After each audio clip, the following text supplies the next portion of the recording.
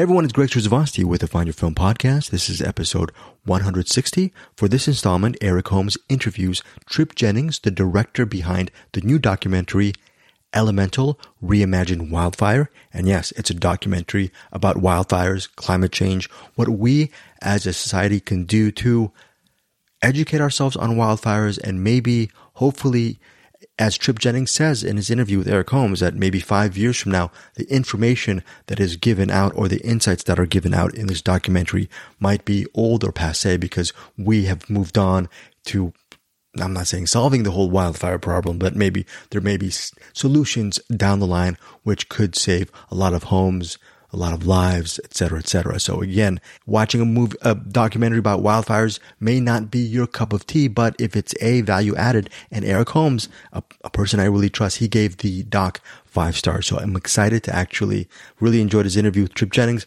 I'm excited to see this documentary, Elemental, Reimagine Wildfire. I also have a very quick interview with Anthony Mandler, I believe. Let me look at it. Yes, Anthony Mandler, the director behind Surrounded. I love Westerns. I love Letitia Wright. She is a very great actress, and I love Jamie Bell.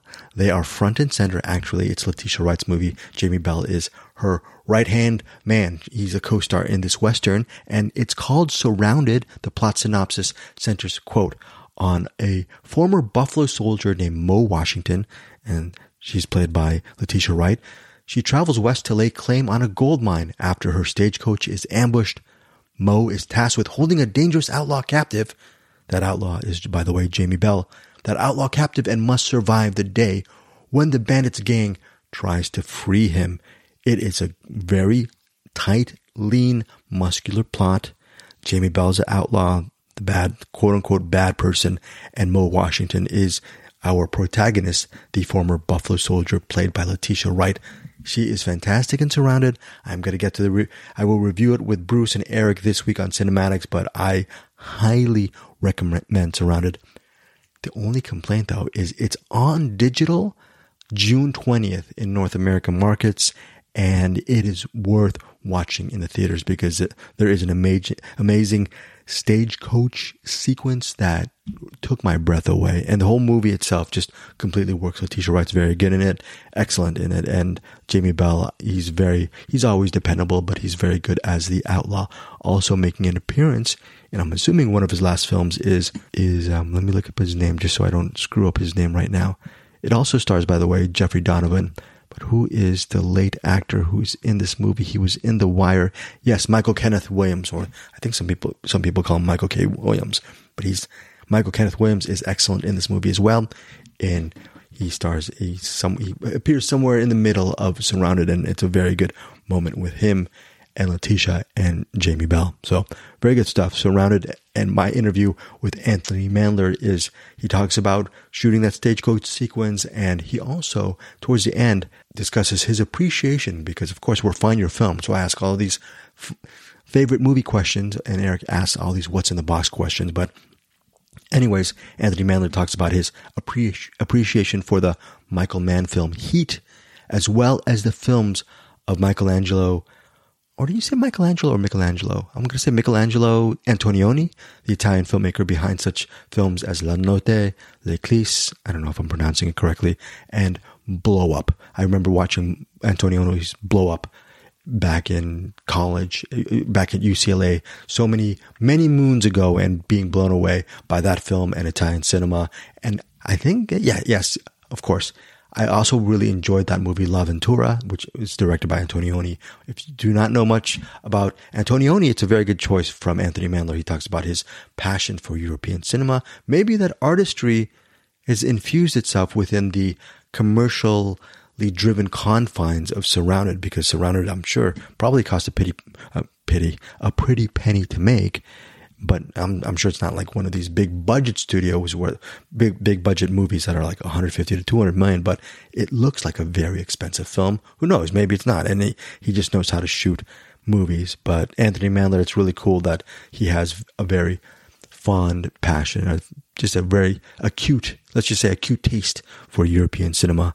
And he notes the works of Michelangelo Antonioni as as sort of his muse, along with the Michael Mann film Heat. So I have an interview with Anthony Mandler. There's an interview with Trip Jennings from Elemental, Reimagine, Wildfire. But first, before those interviews, we do a very quick, like 8 or 9 minute movie recommendations with me, Bruce, and Eric. We were just talking about find your film recommendations for the week. And finally, last but not least, for Blu-ray giveaways, I have 3 Blu-rays available of this movie called I Am T-Rex, courtesy again of Well Go USA Entertainment. Thank you to them for just hooking us up with a lot of physical media to give you guys. If you want more information on this giveaway for I Am T-Rex, by the way, I Am T-Rex is described as a, quote, an animated fantasy adventure for the whole family. I was going to say mammally. That does not make sense. An animated fantasy adventure for the whole family. Quote, the battle for Green Valley begins on digital, Blu-ray, and DVD on June 20th, available with an all-new English dub. Again, 3 Blu-rays of I Am T-Rex. You can find the giveaway specifically on our Find Your Film website. Anyways, without further ado, here is Bruce, Eric, and I talking about movies for you guys to watch, some recommendations. If you have any recommendations, hit us up on info@findyourfilms. Tell us some movies you've been watching or you would like to see, because I really want to get some movie recommendations, and I don't want just to be in the echo chamber of just me, Eric, and Bruce recommending films. Okay, thank you so much for supporting us. Here, first up is our recommendations. Then then it follows up with my interview with Anthony Mandler for Surrounded, and last but not least is the Elemental Reimagine Wildfire, conducted by Eric Holmes, his interview of Trip Jennings. All right, guys, take care. Bye. Hey guys, we're back. Find your film. We have a little recommendation segment. Eric did an interview. We put it on this podcast. Like what you did an Elemental thing. So we're going to talk about that. And what's Elemental? How did that interview go with Trip? You liked it? Yeah. So on my end, it didn't go so good because there was a bunch of problems on my end. Had nothing to do with them, but the interview turned out really good with Trip Jennings. And he's a talker, and thank God, because I just wasn't in the mind space for it. But the interview turned out great completely because of him, and he made a fantastic documentary to boot. So Elemental Reimagine Wildfire should be out on TVOD digital on June, actually right now. If you're listening to this, it's out right now. Okay, and so check out Eric's interview later in the segment for Find Your Film podcast. But this is not the Eric segment. This is not the Greg segment. This is the Find Your Film recommendation segment, because Bruce Perky watches about 40 films per week. You have a slew of recommendations that you're going to rifle through for us, time permitting. Bruce, what can our Find Your Film brethren see over this week, over the weekend, that you really would recommend or maybe not recommend? I'm just going to weed it down to 2. First of all, and one of them I go very fast on, and that is Spider-Man Across the Spider-Verse, if I remembered correctly, because they all sound like the same title. Across the Spider-Verse. Everyone's raving about it. I think they're rightfully raving about it. I took the kids to it. They wanted to see it. If you liked the original Spider-Verse movie, I think you'll also like this movie. What is the selling point? Okay, first of all, the non-selling point is it's another multiverse movie, so that might drive a lot of people away. But boy, oh boy, is it a pretty darn good version of that sub-genre. And what is great about these movies, if you've seen the first one, even more of it in this is the incredible level of imagination behind the animation, the styles of animation, the way they interweave multiple different styles depending on the different iterations of spider person that you get in which world they're in. You get entire sub-worlds that have their own style to go along with their own spider person. It's a ton of fun. It never stops moving. The score is one of my favorite scores of the year too. It's fantastic. This is just a great time at the movies, and it's a great movie to see in the theaters because it's so big and so bold. It's great. Feels like a 5-star film for you? Yes, 5 stars for sure. Definitely be one of the best animated movies of the year. And to see it come from a big studio and to see it be a big movie like that is heartening. We get a few of those a year, and it's nice that they're still being made. And once again, Lord and Miller just keep producing incredible stuff. And I think that their legend is growing. So It was very cool. And what is your second movie recommendation, Bruce? This is one that everyone can watch, and it's a cool little movie. And I kind of like to bring these like solid, easy watches. Well, if you have Shudder, once again, if you have Shudder, but I feel like this is one of those movies that might start popping up other places too. And that's Brooklyn 45. I do want to kind of credit William Lindis on the Movie Bears podcast, because I think he brought this to us first when he saw it at either he saw it at South by Southwest or he saw it at Sundance. No, he doesn't Sundance. I don't think he got that. So it must have been South by Southwest that he saw this. Brooklyn 45. And that is now directed by Ted Gilligan? I don't know how to say it. This is a cool little movie. By the way, sorry, Bruce. Do you know Ted Gilligan? He provides the screening links. He's the publicist as well. He does. Yeah. Oh, anyways, I knew that name. I was like, why do I know that name? Mm-hmm. Yeah. Okay. This is a chamber piece. And these can be great, and they can sometimes not be great. Sometimes they feel like COVID movies. This movie works, I think, in a lot of ways. And that is, it's a really basic setup. It's Brooklyn in 1945. Go figure. Brooklyn 45. And it starts out with all of these friends meeting at a house, or it's like a brownstone, right? And they meet there. And you find out very quickly that they're all friends who have had some connection with World War II. It's just ended in the last year or so. And they all had a part in World War II. You know, one of them's a colonel. You find out the woman that's there with her husband, she was known as one of the best interrogators, surprisingly. And you get the idea, right out of the gate, they all have skeletons in their closet. And the one person that brought them there, his wife recently committed suicide. And he is out of his mind about it. He's not able to deal with life very well. He's called all of his friends there to have this evening together because he wants to have a seance. And right out of the gate, they're like, whatever, seance, this is not for us. The military guy's like, I don't do this. I don't do seances. And he basically convinces them all, for me, it means a lot to me. Any chance I can have to possibly contact her, it really means a lot. And they have the seance, and it leads to really, really cool, dramatic stuff. And this is not a big gory movie. This is not a big special effects movie. There is hardly any special effects. There's hardly any, quote, ghosts. It's more like what happens in the little kickoff of the seance leads to basically all of the stuff coming out of the closets that has happened to these people throughout the war. And it's really, really a lot of fun, and some great character work in here. I wouldn't say it 1,000% works as far as, I mean, cinematically, it's pretty enclosed. Like I said, it's a chamber piece. But if you like those kind of things, almost like an extended Twilight Zone or an extended Black Mirror or whatever, not Black Mirror because it's not tech-based, but that style, that kind of feel, I think you could really find a lot to love in this movie, Brooklyn 45. Brooklyn 45. By the way, regarding Ted, a couple of screeners that he sent us over the last couple of years, The Wanting Mayor, and most recently... Oh boy, The Wanting Mayor. It wasn't for me, but yes. I think it was for Eric, if I recall. Yeah, Eric liked it a lot, I thought. Yeah, I liked it as well. I liked it as well. And then also, most recently, Moon Garden. So yeah, that was cool. Yeah. So yeah, that's shout out to Ted. And we actually contacted him, and look, you recommended Brooklyn 45. Are you going to watch it, Eric Holmes? Yeah, because I'm looking up the cast. It's got Larry Fessenden. Yes. It was in Spine of Night and Jacob's Wife, which I remember liking Jacob's Wife, not loving it, but Spine of Night was that was good. And Dash Cam. And he'll be in Killers of the Flower Moon. So good for him. Okay, so we're gonna definitely check it out. Thank you so much for your recommendation. Oh, I have a little movie before we go for Finding Your Film. Thank you for your two recommendations. I recommend a small film. It's on Netflix. It's called Extraction 2. Stars Chris Hemsworth.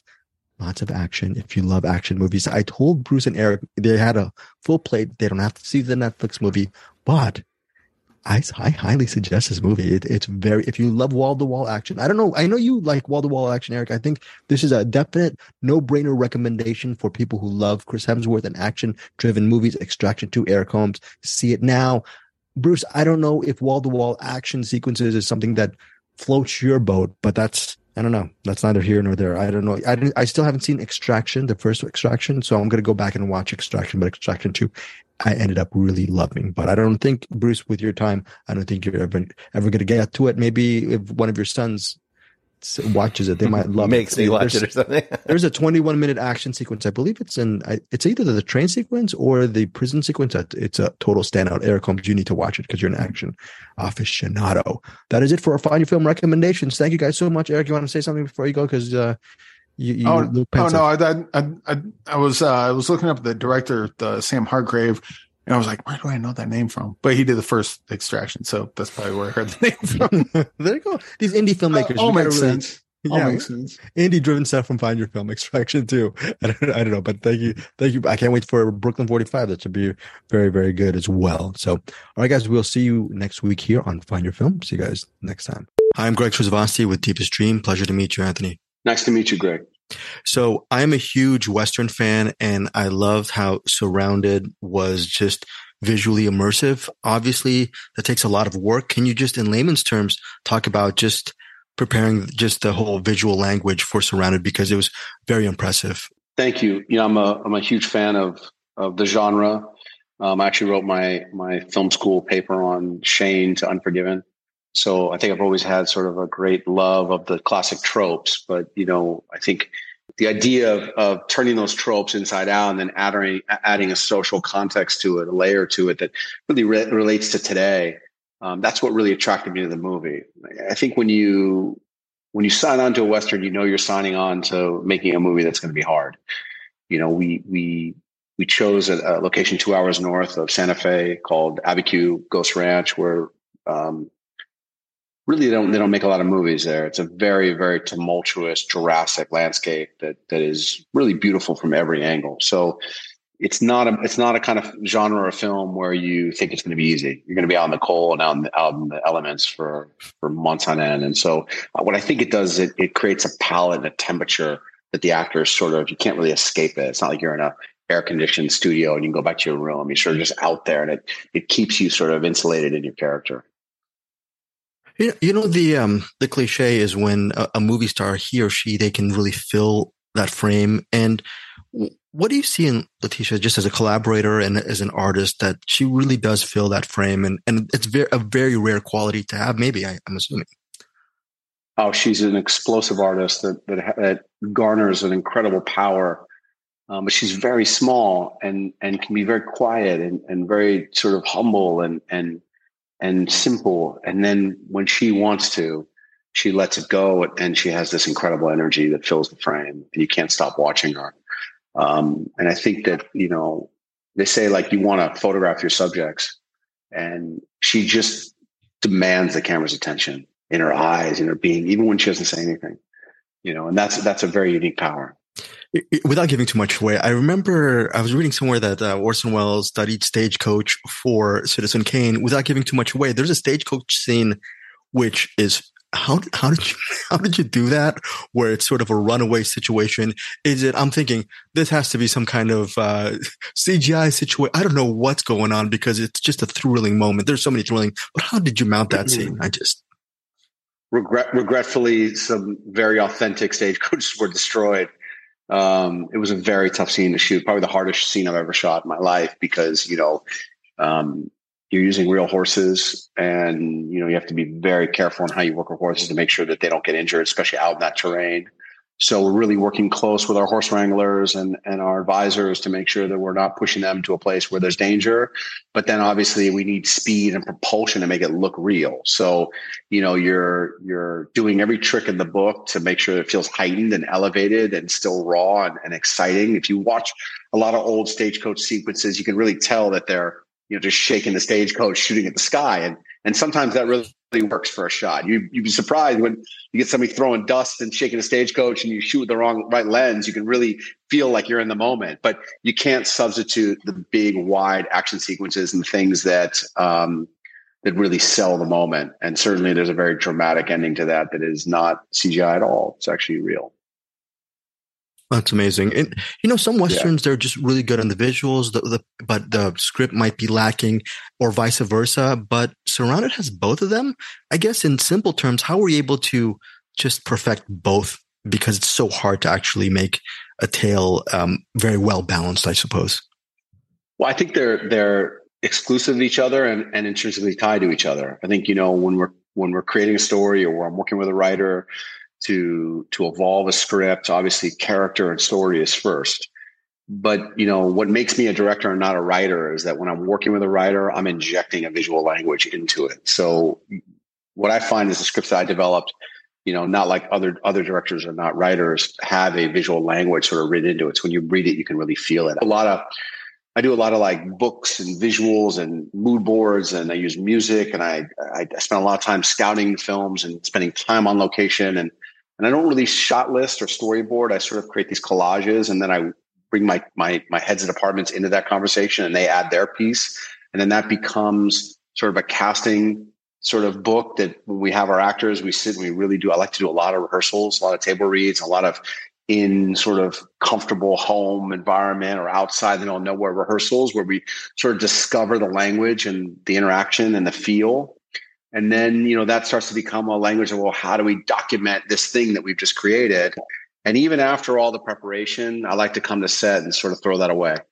Obviously on the long 6-minute opening shot, you can't throw that away. But I think, one thing I learned a lot of in the short form format is you got to be ready to make changes. Jay-Z walks on set and goes, yeah, I don't like that. Let's do this. You have to, okay, what can I do? How do we, and taking a little bit of that mechanism and applying it to movies, and just saying, trusting your process. I know my days. I know how to get through it. I know what I'm doing. I know where I am in the story. I know, like, the directors sometimes lose their place in the story and then they get confused. And I've never had that problem, so I've always sort of know where I am in the process. So it's a process of sort of like holding the reins and letting them go for me, You mentioned it just in that answer, so many different departments and influences. Is it just simply just focusing, like people like to say one game at a time? Is it just focusing it on one part at a time? Is that what keeps you focused as a filmmaker? Because there could be so many different influences pulling you on a day-to-day basis. I think it's a macro and a micro mechanism. You've got to be able to do the micro and manage the small things, but always have your eye on the big picture. I think that's what makes a director really for me, it's one of the key elements of being able to be a leader, being able to carve enough time for self-thought and self-realization and self-visualization, and then be able to re-communicate that out and then accept back what you're given back, whether it's from an actor, from your production designer, from an editor, from a producer, from a studio. You're constantly filtering and pushing it out and taking it back in. And that's why they call it a collaboration, right? So, being a leader on top of it, you have to, if people look over and the director is not leading the ship, that's when ships go down. That's when you see movies really struggle, I think. Anthony, my final question is just sort of might be a little bit of a harder question, but can you, as a cinephile, can you name a movie that you feel is maybe overlooked or underrated, but you really love wholeheartedly? And what is it about this specific movie that resonates with you? Well, I'm kind of like a lover of European cinema, so I think most of the European films are overlooked when it comes to mass market. For me, Fellini, Antonioni, those were my two favorites. Movies like Blow Up, Zabriskie Point, L'Eclipse, La Notte. These are masterpieces that are heralded as masterpieces mainly to an international audience and a cinephile audience. But I think for mass entertainment, people overlook the resonance of a film and how it can sort of change your life. You can watch a movie, it can change your being. When it comes to Hollywood, like on the other hand, I'm a great lover of the sort of action movies of the 80s and into the 90s, the Die Hards of the world. Heat is probably one of my favorite movies of all time. Everybody loves Heat. I love it for a different reason. I love it because it's not the action or the drama. It's the fact that it's a movie about a bunch of guys that didn't get the American dream. And in the post-Reagan economics and post-Vietnam and this era we're living in, it symbolizes people's willingness to take matters in their own hands, at all costs. And it's the meeting of that character arc, that ethos of the character, and this incredible action that make it such a brilliant movie. A brilliant movie way beyond, I think, its regarded brilliance. Anthony, thank you so much for your time. Really love Surrounded. Thank you so much. Thank you very much for your time. I'm here with Trip Jennings, director of Elemental. I guess the one thing I always want to ask directors of something like this is like kind of what's your sort of take on the truth of like documentary type filmmaking? The truth of documentary, like the truthiness, is it? What do you mean? Yeah. Well, like, so, when you do a documentary, obviously like every edit's a lie, that sort of thing, but Sure. you can find truth within that. What do you suppose as a filmmaker, what do you suppose? Sure. I can't even think of like how close are we getting? What's your responsibility as far as being a filmmaker? Sure. Yeah. Well, I'll say, okay, so I'll just take that. I'll take that on for myself, right? It's hard to speak for the rest of the sort of rest of the industry, but look, I work my day job. I work for PBS, producing a show about about extreme weather, climate, and how it's changing and how we can prepare, right? So it's very similar to Elemental, but multi-threat. It's we're talking about hurricanes, we're talking about floods, we're talking about sort of all of it. And it was extremely important to me that this documentary be as bulletproof in a fact check as anything else I've ever done. Everything that is said in our film is backed up and can be backed up by peer-reviewed scientific papers that have been published. That's really important to me because we are engaging in a space where there's a lot of contention around what we should do, to make ourselves safe as the climate warms, as fires become more destructive, right? And if we're going to be basing public policy that, potentially risks or saves lives and homes, that in numbers that are going to be, increasing in ways that I think we can't imagine at this point, we've got to be using the best available science. It's got to be peer reviewed.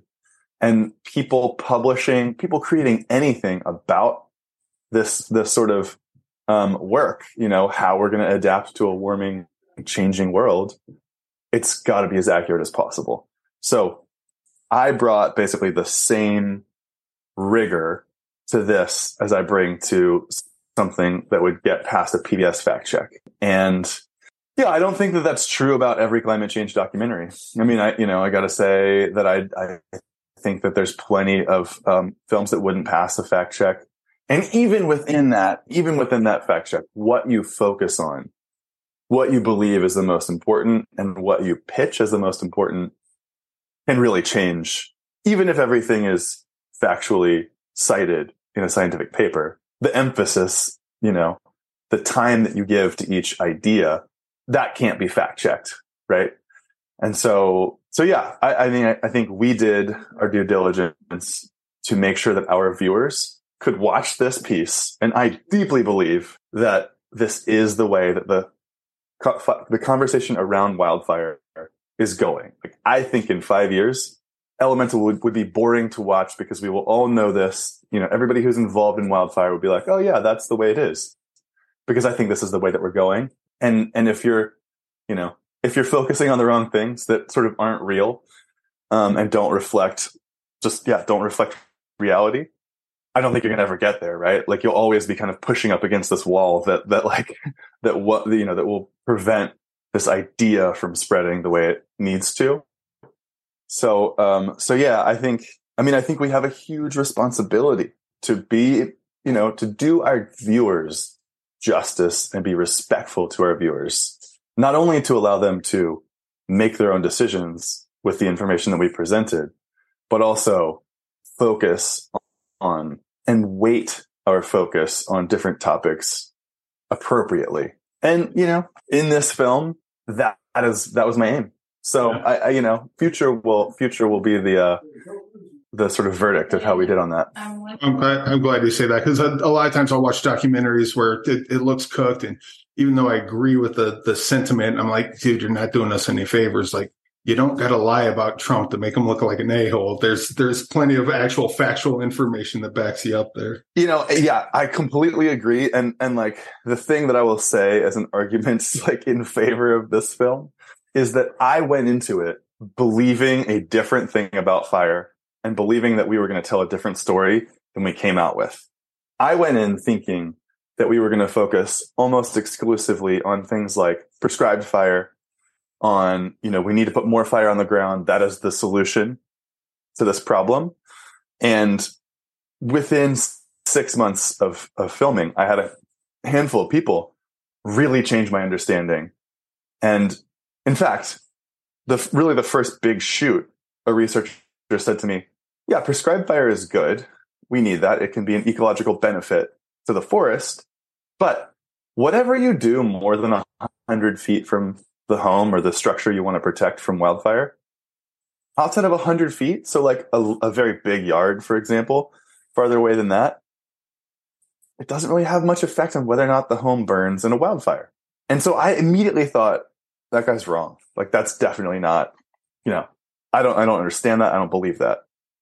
But if you watch the film, I literally spent 5 years convincing myself that he was right, just researching this idea.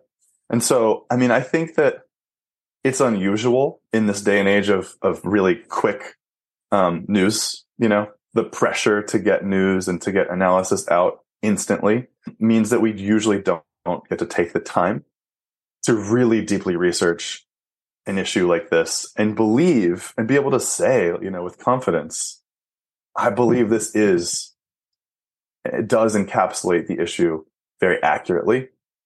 And so yeah, this is actually, it's actually very different than the film that I set out to create. And I, through the film, basically invite viewers into this journey with me. So actually, speaking of that, what was the journey? Just saying, like the behind the scenes stuff of, got an idea of a movie I want to make to the movie that you make. And as you say, the ideas change as you make it. Yeah. So they're kind of like 3 points. The initial point was this fire happened outside of Portland, Oregon, 50 miles east of Portland. And in a wilderness area, very few homes, no homes were burned. Only really one structure was burned. And people were really losing their mind. People were freaking out. They were saying, oh, this area is destroyed. And I wanted to say, hey, look, this area has changed significantly, but it's not destroyed. It hadn't burned in almost 100 years. So this is a good thing. I wanted to talk about the benefits of wildfire and the benefits of prescribed fire. So I started working on this idea. And then I had this conversation I was referencing earlier where someone said, look, if you want homes and communities not to burn down, you got to focus on the home and within 100 feet of the home. So doing all this prescribed fire might be good for the forest, but it's not going to change the problem of homes burning. And that really confused me. So I started going down this path of like, okay, there's this lab in South Carolina, which you see in the film, where they build and burn down homes in a lab. In this big airplane hangar, they create realistic wildfire conditions, hurricane force winds. They build these homes, they burn them down, they figure out the weak points, right? So started researching this. And then the campfire happened. And, you can see that was a pivotal moment, not only for me in understanding fire, but really for, I think, everybody who's paying attention to wildfire safety, right? 18,000 homes or structures were burned. 86 people died. It really changed. It was just suddenly everything became, how do we prevent this disaster from happening again? And that's what we started researching in the film. That's the question. That's a central question. How do we make sure there's never another Paradise? And since then, there have been disasters that have been very close, thankfully not as large. But yeah, so those 3 points really, like, that was they shaped my understanding of fire and of the questions that needed to be asked. And so, yeah, so the film is basically me, finding the smartest, the best researchers, the indigenous cultures, the firefighters who could answer those questions. How are we going to live and thrive in a hotter, drier West, a hotter, drier East as well? And I think we came out with an answer that is truthful, that I think we will all be like, oh, I'm glad that we made that change once we do. Why, this is probably a huge question, but why do you suppose humans are so self-destructive? Not just with climate change, but just in general. We'll go for anything that'll hurt us personally or as a society. I mean, we lean more on that than filmmaker. Yeah, my answer might seem obvious based on my job, but I think stories are why stories and narratives control the decisions that we make, right? And we learn those stories from the people around us. And the people around us have a specific set of experiences on which, to base this reality, right? These stories that we create. And climate change presents a specific and difficult challenge for humans because we built cultures, we built entire societies during a very stable climate. 6,000, maybe 10,000 years of very stable climate. All of the narratives that we believe were created during that time. During that time, we went from a couple million people on Earth to billions of people, 7 billion people, right? 8 billion people. So it's not surprising that the narratives that we built during that time no longer are serving us during a time in which climate is changing faster than it ever has in our history, right? So we need to reframe, we need to reimagine, we need to relearn new stories. And that's what this film is about. This is about telling different stories about wildfire. And I think that's true about climate change in general, right? Like, I think we are telling stories that are no longer serving us. And we have to change those stories if we're going to survive. Yeah. Well, I guess that'll segue into the last question. As far as stories that serve us, we have a What's in the Box segment. We like people to put kind of underseen movies in the box that we can watch lately. But I'll just kind of lean into that last comment. Like, what's a movie that you think is kind of important that shines light, not necessarily on wildfire or climate change, but just on something that you feel is really important, or maybe a narrative movie that would speak a similar truth. I'm just gonna say one that I loved. It's sort of guilty pleasure, but I recently watched How to Blow Up a Pipeline. Oh yeah, love that one. And I just I don't think we can go around just blowing up pipelines, and that's not going to solve our problems. But boy, was it cathartic and fun to watch, right? It was just oh man, I loved it. And again, whatever, we've got to sort of temper our expectations of change, right?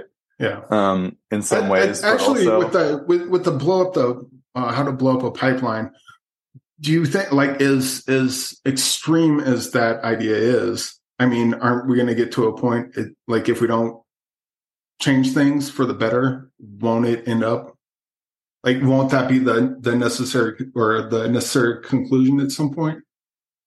I think that it's a tough call. I don't want to gouge someone's eyes out, but if you're choking me at some point, your eyes are going to be gouged out. I'll have nothing left. I'll have nothing left to do.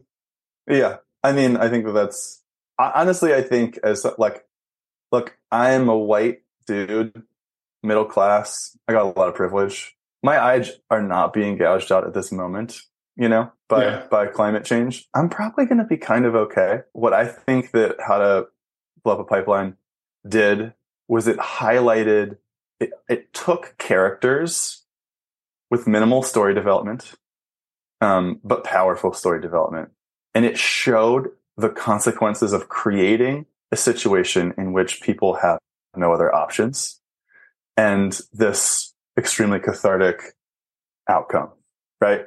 And I think that is maybe the most important sort of part of that, right? Is that we all should be grappling with, right? There are plenty of people who currently have a bleeding neck wound, and that is their priority. Their priority is stopping the bleeding of that bleeding neck wound, right? Yeah. And so I think I would love to see a transition away from fossil fuels. I would love to see a transition that is a just transition that works for everyone. And honestly, I think part of that is using the best available science to build new structures that are going to serve us as the climate changes. To get off of fossil fuels, to quit cutting down so many trees, or at least for the wrong reasons. All of this stuff, right, that we do that makes climate change, that exacerbates climate change, right?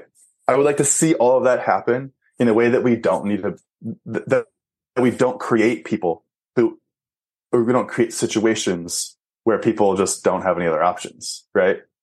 And feel that they have, that they've been left out, and the only option is to blow up a pipeline, right? I want us to live great, happy, fulfilled lives and not have to do that sort of thing. So yeah, I hope we change the stories and the narratives before it gets to that point. And plenty of people right now would say, Trip, it's at that point. That's why that movie had such resonance with so many people. I saw it in a sold out theater after it had been for a couple of weeks. Like, that movie's resonating with people. So I think that's why we need to get after it. Like, we need to be making the changes before we all feel that we have bleeding neck wounds. Right? Yeah. Well, that's the idea, but humans are self-destructive. What happened? Where are we in that? We're going to have to go for the eyes. Yeah. I mean, but anyway, thanks for joining me, and hope everyone gets to watch Elemental. Okay. I got to say, I think that I want to invite people to watch this film because I really believe that there is great potential for us to change the outcome of all of these fires. We're not going to have less fires anytime soon. We are going to continue to see destruction from wildfires. And I think that we can continue to adapt to climate change in a way that works for us as a society, at least as far as wildfire. So I want to invite everyone to watch this film. It's streaming June 13th on Apple and Amazon. Check it out. Go to elementalfilm.com, and there's a link to the streaming, and we'd love to hear what you thought of it. So thank you so much for this time and chatting with me. Yes, thank you very much.